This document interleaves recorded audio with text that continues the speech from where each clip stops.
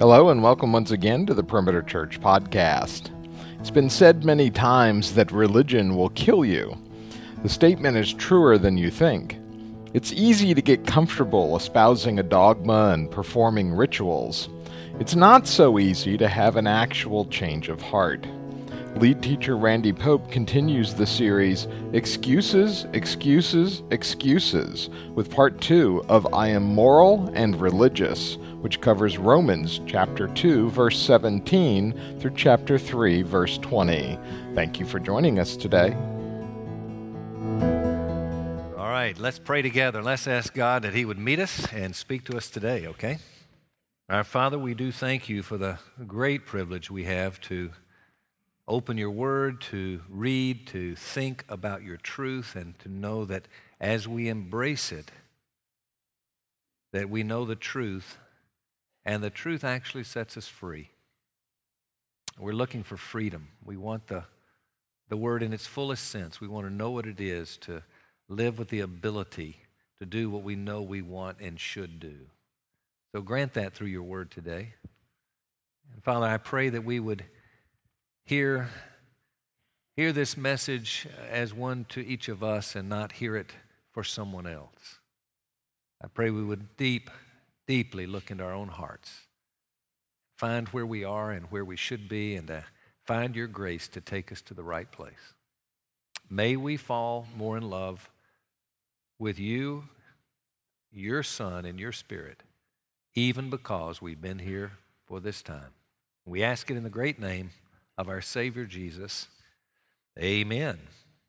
There is no more important nor controversial subject than the means of salvation. How does a person become a Christian? What is involved? The answer to that question has varied through the history of mankind. People debate it. People argue about it. But you know, if you listen to all the answers to how do I know that when I die I go to heaven, if you look at every answer that's ever been given, it can fall into one of two categories. The first would be maybe carrying the heading performance. It's basically what we do to achieve our salvation. The other would be grace. Grace is God giving us what we don't deserve. It's His unmerited favor through the work of Jesus Christ. Now let me tell you, there are a lot of debates within those two categories. The people on the side of performance, well, how much do you perform? And how often and when? And all kind of issues there. And even on the other side, the grace side. Well, what does it mean to know God's grace? And what do you do to receive God's grace? And the questions go on and on there. I'll tell you this, only Christianity is in the grace paradigm. All other religions, they fall on performance. But even though we would be a people here who say we believe it's by grace and by only God's grace, I'll tell you what, you and I are still trapped in the world of performance. To shed it fully, I don't know that it ever happens. But let me tell you, we have been born and raised in the environments of performance. Our teachers, our coaches, parents. Things are said and done, whether they're meant to be or not, but they simply give the message, you do, and you do well, and you will get my favor. You don't do it, and you don't do it well, you don't get it. You'll not get my pleasure. And we can't help but think, it's got to be some of that with God. And all of God's Word says not so. Everything, constantly, it is all about God's grace. So what happens? We take it and say, okay, I like the message of God's grace. I buy it, I believe it. The next thing you know, we go from one extreme to the other. We can be a people who say, I believe in God's grace, therefore it really doesn't matter how I live. I can live pretty much the way I want to because it's all forgiven by God's grace. The other hand, we can live over here and just say it's all about what I do. So we're confused. We say, God, what is the answer? How do we understand this? The Apostle Paul, in Romans 1 through 3, addresses this subject matter as well as it could ever be addressed. This is the Word of God. Let me tell my story. My story was I grew up in a performance environment, not extreme, but certainly performance. I didn't know anything but do the right things, get the right results. I carried over into my faith. I went to a church that actually taught that. They would say it depends upon how you live, even to the degree they would teach that when you die, you cannot know you're going to heaven because you don't know in the future how you're going to be living at the time you died. Therefore, my mind said, doesn't matter how you live now, just be careful to know when you're going to die. Then you shape up, get it right, die, get all the benefits. I remember being at an event. It was a crusade, as they would call it back then. And I was at this stadium. Some of you heard this in the membership class, but I'm at this stadium, and the speaker asked, how many of you know that when you die, you're going to heaven? Raise your hand. I thought, oh man, what's he talking about? Nobody's going to raise their hand. That's all I'd heard. You can't know. And all of a sudden, thousands of people raised their hands. I looked at that and said, how could they know? The speaker then said, by the way, the Bible teaches in 1 John 5, these things I've written to you that believe on the name of the Son of God, that you might know that you have eternal life. Well, I'd also been taught that the Bible was God's Word. I said, well, that's strange. And it was then that I understood grace that night. I tell the story in the membership, but it was a transforming truth to me. And all of a sudden, everything I had believed, I had to throw away and say, no, it is by grace. I have now spent a lifetime in following Jesus, trying to shed all the performance that still is such a part of my experience and my life. I've learned this, like everything else, it is truth that transforms. You shall know the truth, and the truth shall set you free. The more I believe in that truth, remember this? Believe. And then begin to think on it, and think on it, and think on it, and think on it. The importance of the disciplines of being in the Scripture. I think on the truth. Next thing you know, the feelings actually get to turn a little bit. I'm not so much feeling, it's all about performance. And the next thing you know, your actions are not driven by performance, they're driven by grace. Very important teaching. The Apostle Paul knows that their readers are very, very, very confused, particularly the Jewish people. And as Jewish people, they thought they had it. They thought they were everything that God wanted. We're the people of God, and we've got it.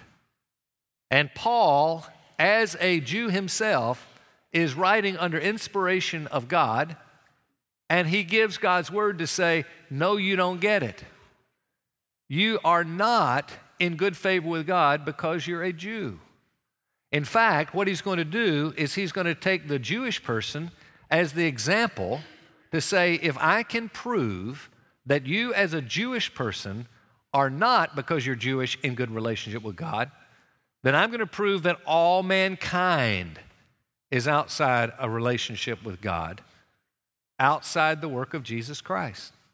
So he takes us into a type of a courtroom setting. And he's going to argue as if he were the prosecuting attorney.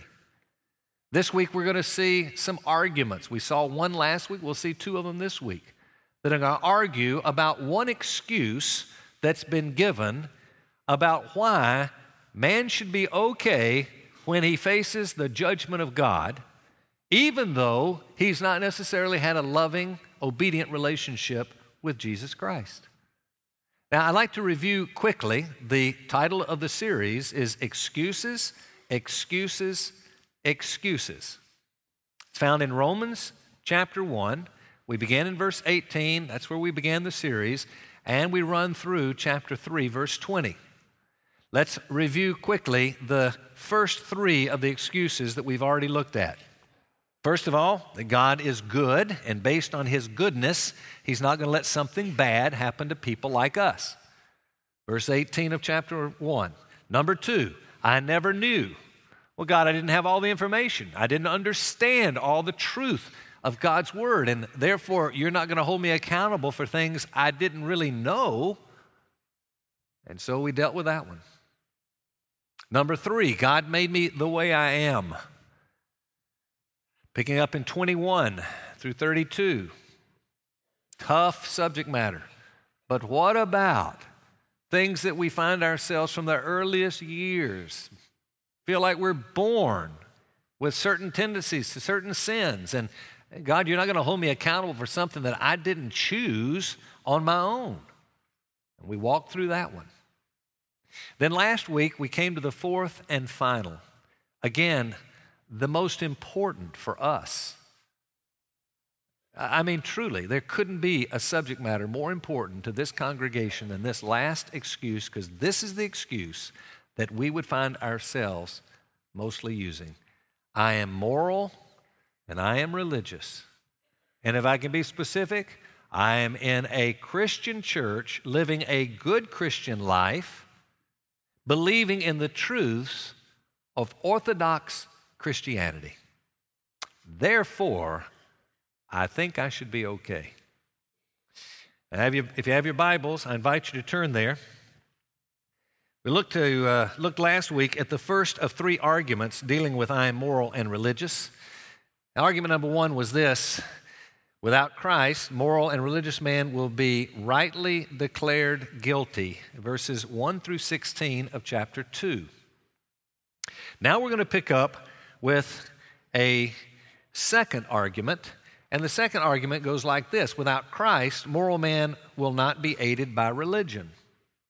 So now he's not just talking about the goodness of how people are in life, but he's saying, well, what if we add religion? This is going to bring the Jewish person into a great conflict with what Paul is going to say. Because he's going to say basically, you're Jewish, that's good, but it's not good enough. And we're going to find the same message for all of us.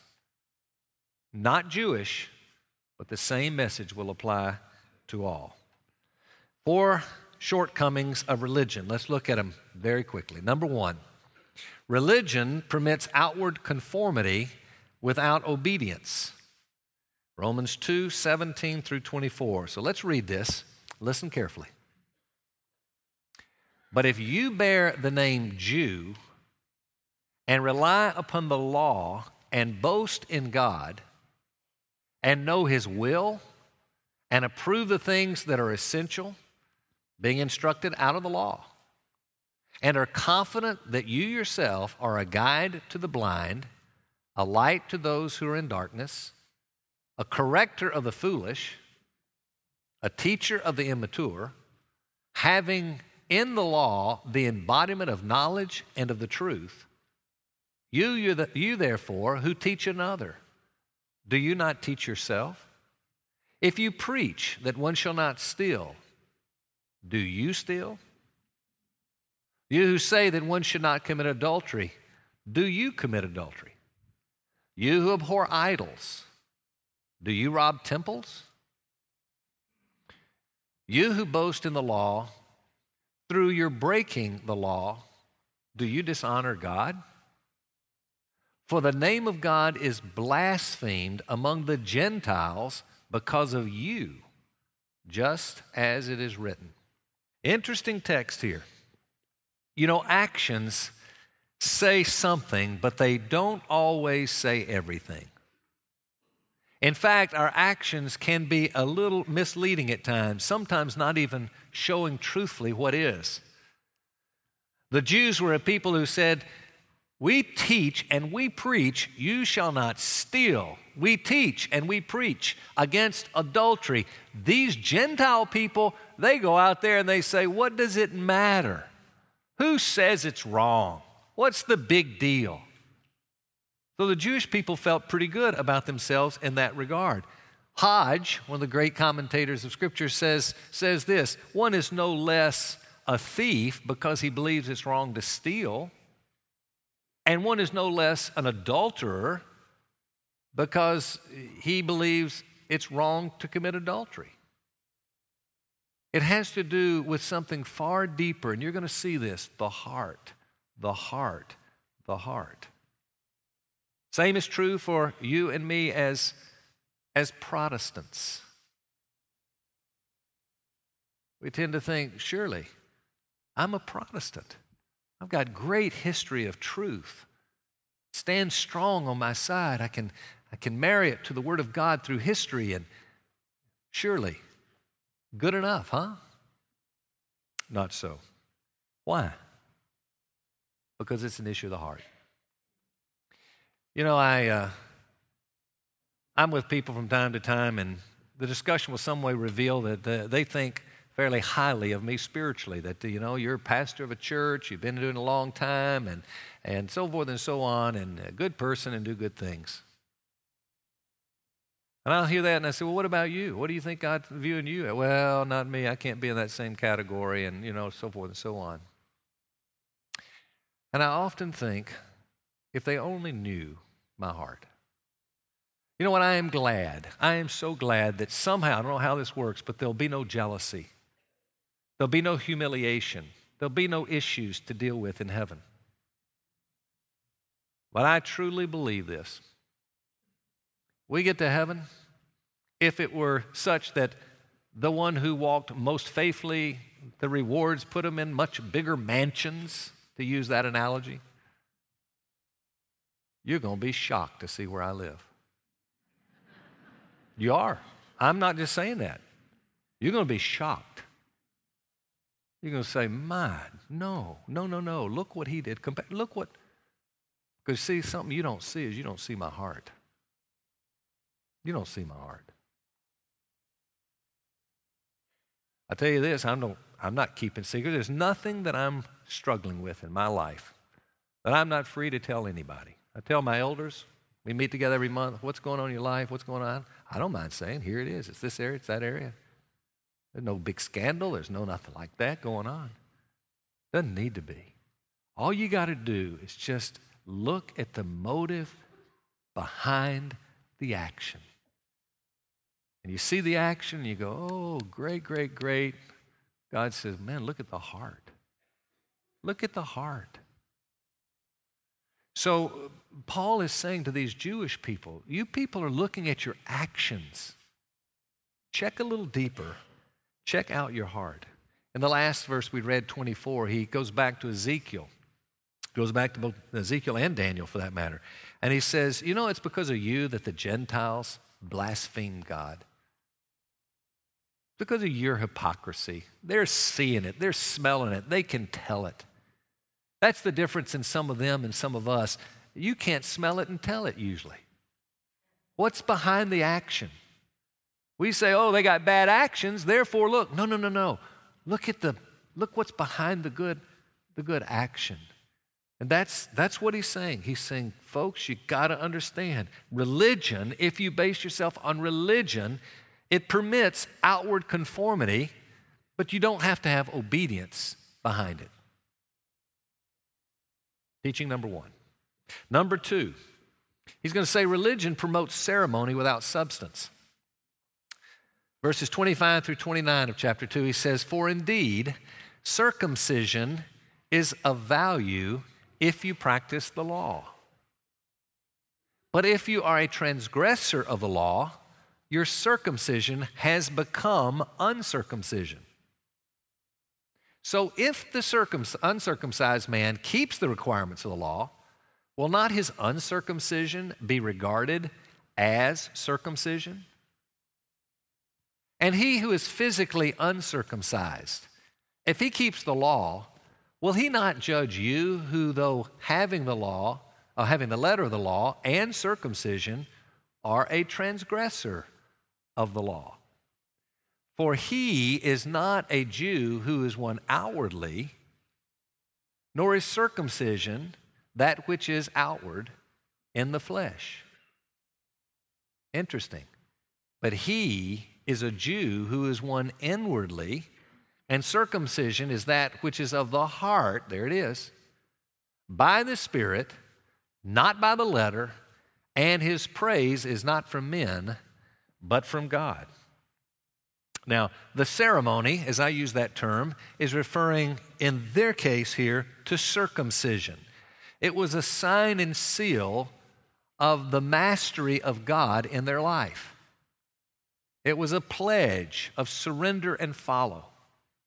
But now with the Jewish people, circumcision just became now what you need to have had done in order to be in the people group that God says you're okay. That's been the history of mankind. Go to any place of the world. That's the way religion works. Have you had the right ceremony? If you go to the Jewish people, circumcision, right? Now, what about today? What about Catholics? The big question, have you been baptized? Have you been confirmed? If so, maybe not as good as you need to be, but you're okay with God at least. Come into the Protestant church. You know what it is for us? It's church attendance, orthodoxy, baptism now, not the big deal. Did you pray to receive Jesus? You understand this? You can be a church attender all of your life, and you know it doesn't make you a Christian. You can be a church attender with orthodox Christian beliefs, hold to the best of the teaching, and still not be a Christian. You can add to that an experience where you prayed to receive Christ. As best you can tell, you were very sincere, but yet you never became a Christian. See, those all have to do with ceremony. Ceremonies do not create a love relationship. Ceremonies come about because of a love relationship. And with many people, ceremonies are taken when there is no love relationship. So we have to be very, very careful and not fall into that kind of a thinking pattern. The summary is simply this: there is no right, there's no practice, there is no belief, there's nothing. It is all of the heart. Now, what about this verse 29 we read? He is not a Jew who is one outwardly, but he who is inwardly. You believe that? I do. It's going to affect our eschatology, our belief of the last days, what's going to happen. If I were to ask the majority of Christians in America today, in Christian churches, do you think that God is going to treat the Jewish person a little differently than the non-Jewish people? Maybe the majority today would say, well, yeah, they'll be treated a little differently. Well, wait, didn't the Scripture say that he is a Jew who's one inwardly and not outwardly? Some of our politics are affected. Decisions that we hold are based on, do we believe that regardless that we ought to be for the Jewish people, regardless? And I say, well, no, we ought to be for the Jewish people when they are taking a decision that is righteous, and not say, well, if you do something unrighteous, then we'll still say it's okay because after all, you are. No, we've missed it. The Jewish person is the one now who is one inwardly. There was a time God said, you people, you're a special people, and I'm going to lift you up, and I'm going to model my love to you. You're special. And he makes promises, and some of those promises can have temporal, continued blessing.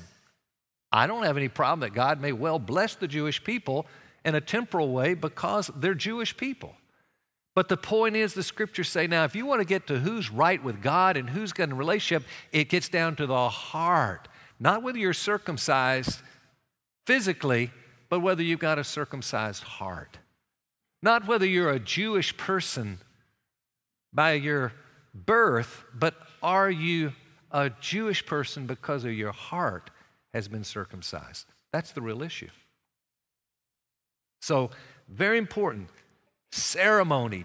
Don't let it deceive you. It is not ceremony, it is always substance. Number 3, religion promotes privilege without profit. Now, let's read these first 2 verses of chapter 3. This gets us into a little bit of a challenging area. It says, then what advantage has the Jew? Or what is the benefit of circumcision? You would almost think he's going to say, well, there is none. But please, don't throw out the baby with the bathwater. He's saying, no. Don't misunderstand me now. Don't overreact and go to an extreme that I don't want you to go there. He says, what advantage has a Jew? Or is there any benefit of circumcision? He says, yes, there is. Great in every respect. First of all, that they were entrusted with the oracles of God. Who got the word of God? It was the Jewish people. He said, now, I'm going to give it to you people to steward. It's not going to be yours only forever, but I'm giving it to you. Is there a benefit in that? Absolutely. Is there a benefit in being a Protestant today? I say yes. Benefiting from the great leadership that came along and said, look where the peoples of church were not following the truth of God. Let's go back to the historic beliefs of God. Absolutely. What a great, great, great benefit. Does that make you okay with God? Absolutely not. Not at all. In fact, to have an advantage can put you at risk. Yesterday, I'm sure there were many, many teams. They go out with great advantage. And they go out with the advantage and they think, well, we can't lose. No problem. We're better. And then next thing you know, watch out. What happened to us there? Well, you didn't come prepared. You were thinking you had this thing won. Don't believe that. Well, we don't want an advantage. Are you crazy? You want to go into every game with an advantage. Sure you do. But don't let the advantage hurt you. Let the advantage be to your advantage. And that's what he's teaching us here. He said, you want the best? Good. Be Jewish, have the oracles of God, and have the right heart. Now that is the best of the best. That's what you really want. Then he comes to the fourth and final one. He says, religion produces objections without objectivity. And so verses 3 through 8. What then? If some did not believe, their unbelief will not nullify the faithfulness of God, will it? May it never be. By the way, that is in the original language, it literally says, God forbid. It is a strong term. I'm telling you, at this point, Paul is, if you put him as the prosecuting attorney, he's getting a little loud, he's getting a little strong, he's getting a little emotional. There's a little bit of an irritation behind what he's saying because he's saying, what you're now about to say, this is, no, don't go there. Say, may it never be. Rather, let God be found true, though every man be found a liar, as it is written, that you may be justified in your words and prevail when you are judged.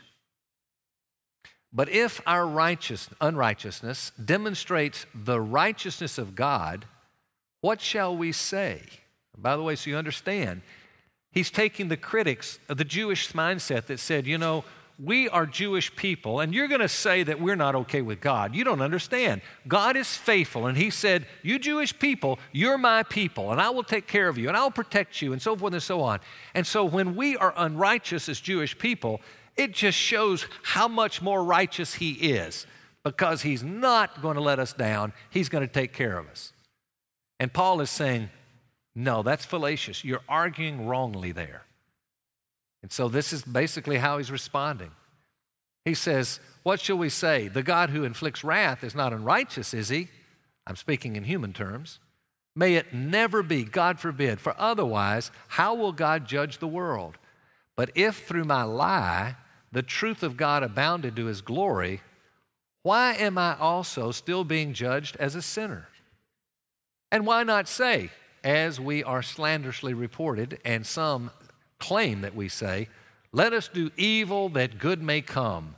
Their condemnation is just. Now, what he's saying here is simply this.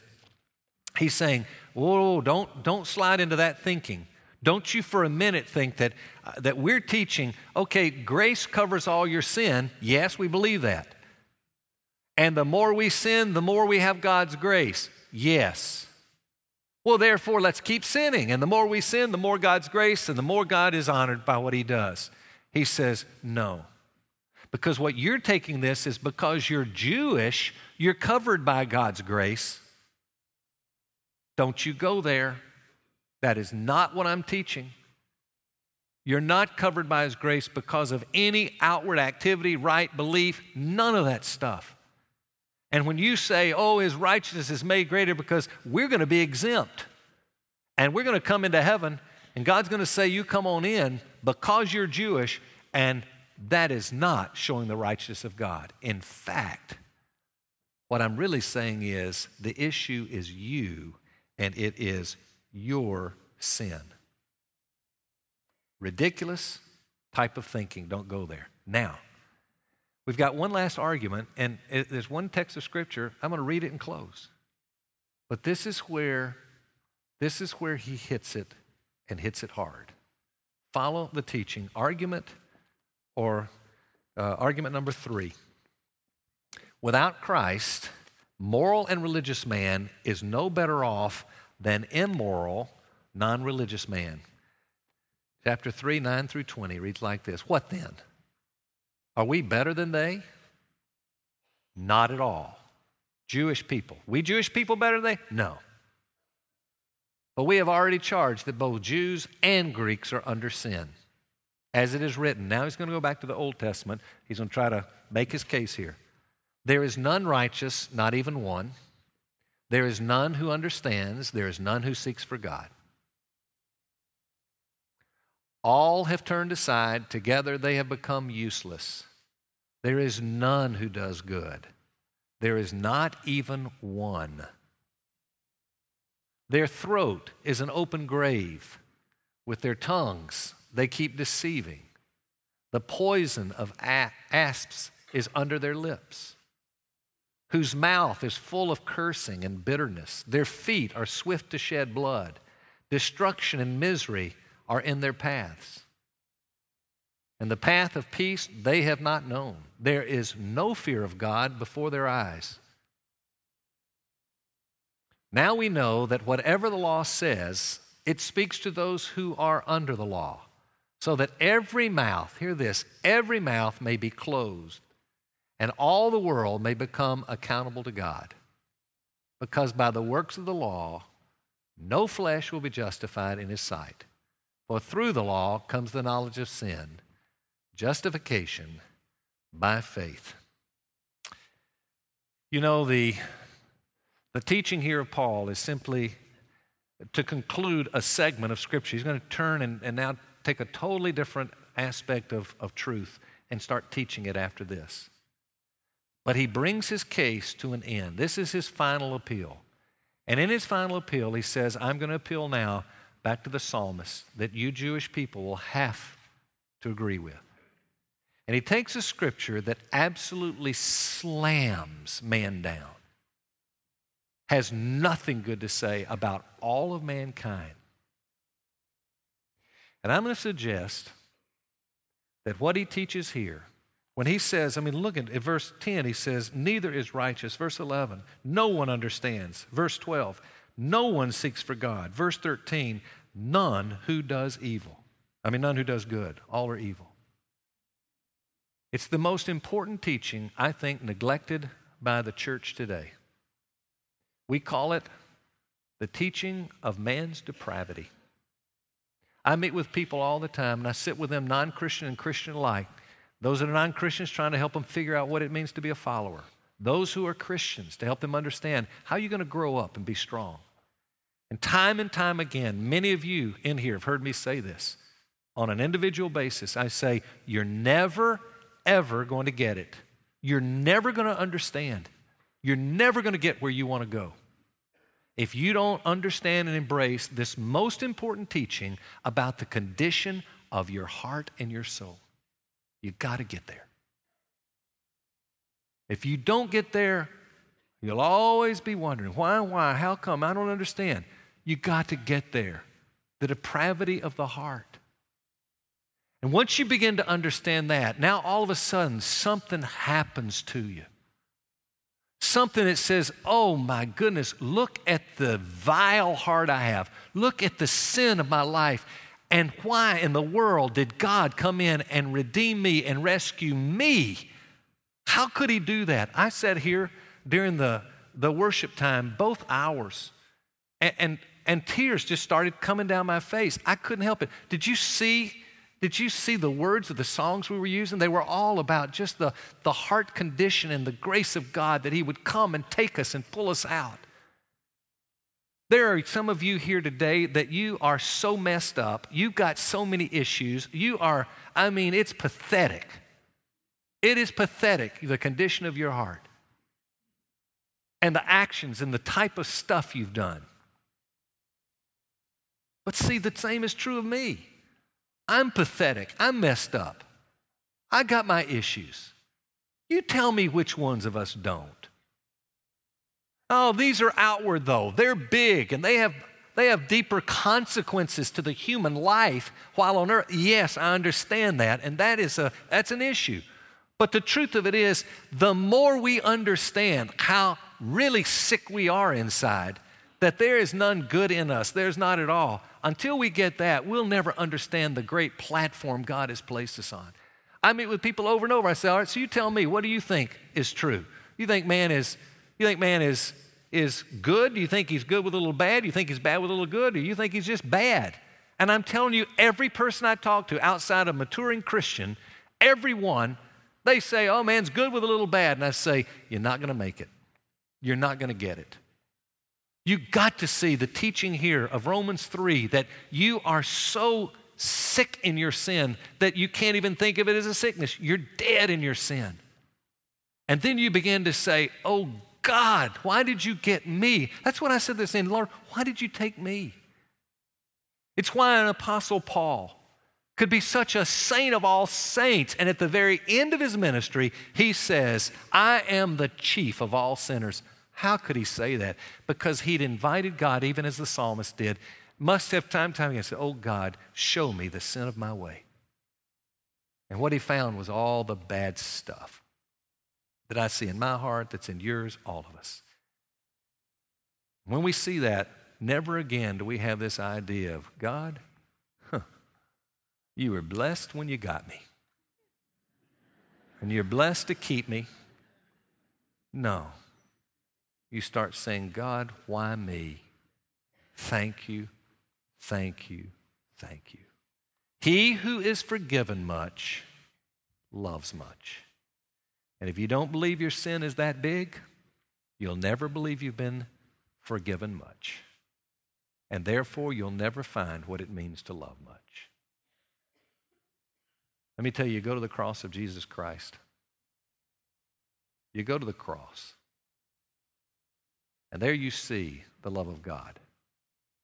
But let me tell you, because you meet the love of God, and you're redeemed and cleansed and put into His family and accepted, never to have to perform another inch to get anything of God's approval of love and acceptance. That does not mean that life now becomes easy. It doesn't mean that now all of my sinful stuff I can deal with without any problem. No, it does not. And that's why I'm closing next week with a message that I think is going to be an absolutely critical message. I'm going to give you 3 words. These 3 words are going to deal with how in the world do we turn around that decline morally we've talked about in Romans 1 through 3. And how about in the stuff that is, I'm telling you, taking us down, the debilitating struggles of our life right now, whether they be anxiety or whether it be anger, whether it be an addiction that starts with maybe it's an alcohol or maybe it goes to something like sexual addiction. You tell me, what's the answer? Is it just going to the cross? No, that's where you're going to get cleansed fully. But you got to understand now, where do you go from there? By God's grace, and only because of God's grace, but how do you now go from there? We're going to take the table to conclude it all. I think next week is going to be one grand worship time. So as we close, I'm going to invite you to do something strange. I'm going to ask you to invite God to show you your sin, to show you how ugly you are inside, to reveal it to you in whatever ways He wants. And we're never going to leave this place thinking what a bad person we are. Because I want you to hear this now. We're going to realize how big God's grace is. And we're going to walk out with dignity. And we're going to walk out with honor. And we're going to say, I'm the child of God. Without pride, I'm the child of God, forgiven of everything, empowered by His Spirit, and I'm not going to wallow in my sin, but I'm not going to neglect it. That's the balance of Christian living. Let's pray. Father, we're going to invite you now. Show us the sin of our hearts, just how deep it is, not to cast us down or to keep us morbid and critical of ourselves, but only to show us how far you're delivered us to receive us as your children, forgiven forever, restored and made now, fellow kings with you, reigning in heaven. We don't get why or how, but we're thankful. So God, would you grant us now, just in this minute, to see ourselves and to be able to express to you privately and quietly just how thankful we are. Overwhelm us with your grace and your love even now. Hear us. And now, Lord, we just say thank you. Carry us through this next week and bring us back here with even others that don't know how to get out of stuff. And we have the truth. And I pray as we seek to unlock the answer to how to recover in life and keep going strong, we pray. Bless even next week. But thank you for this time. Hear us now as we sing. In Jesus' name we pray. Amen. You've been listening to the Perimeter Church podcast. Perimeter Church is located at the corner of Highway 141 and Old Alabama Road in Johns Creek, Georgia. Please visit our website at www.perimeter.org for more information, to give us your feedback, and find other messages from our teaching team. Thanks for making this podcast a part of your day.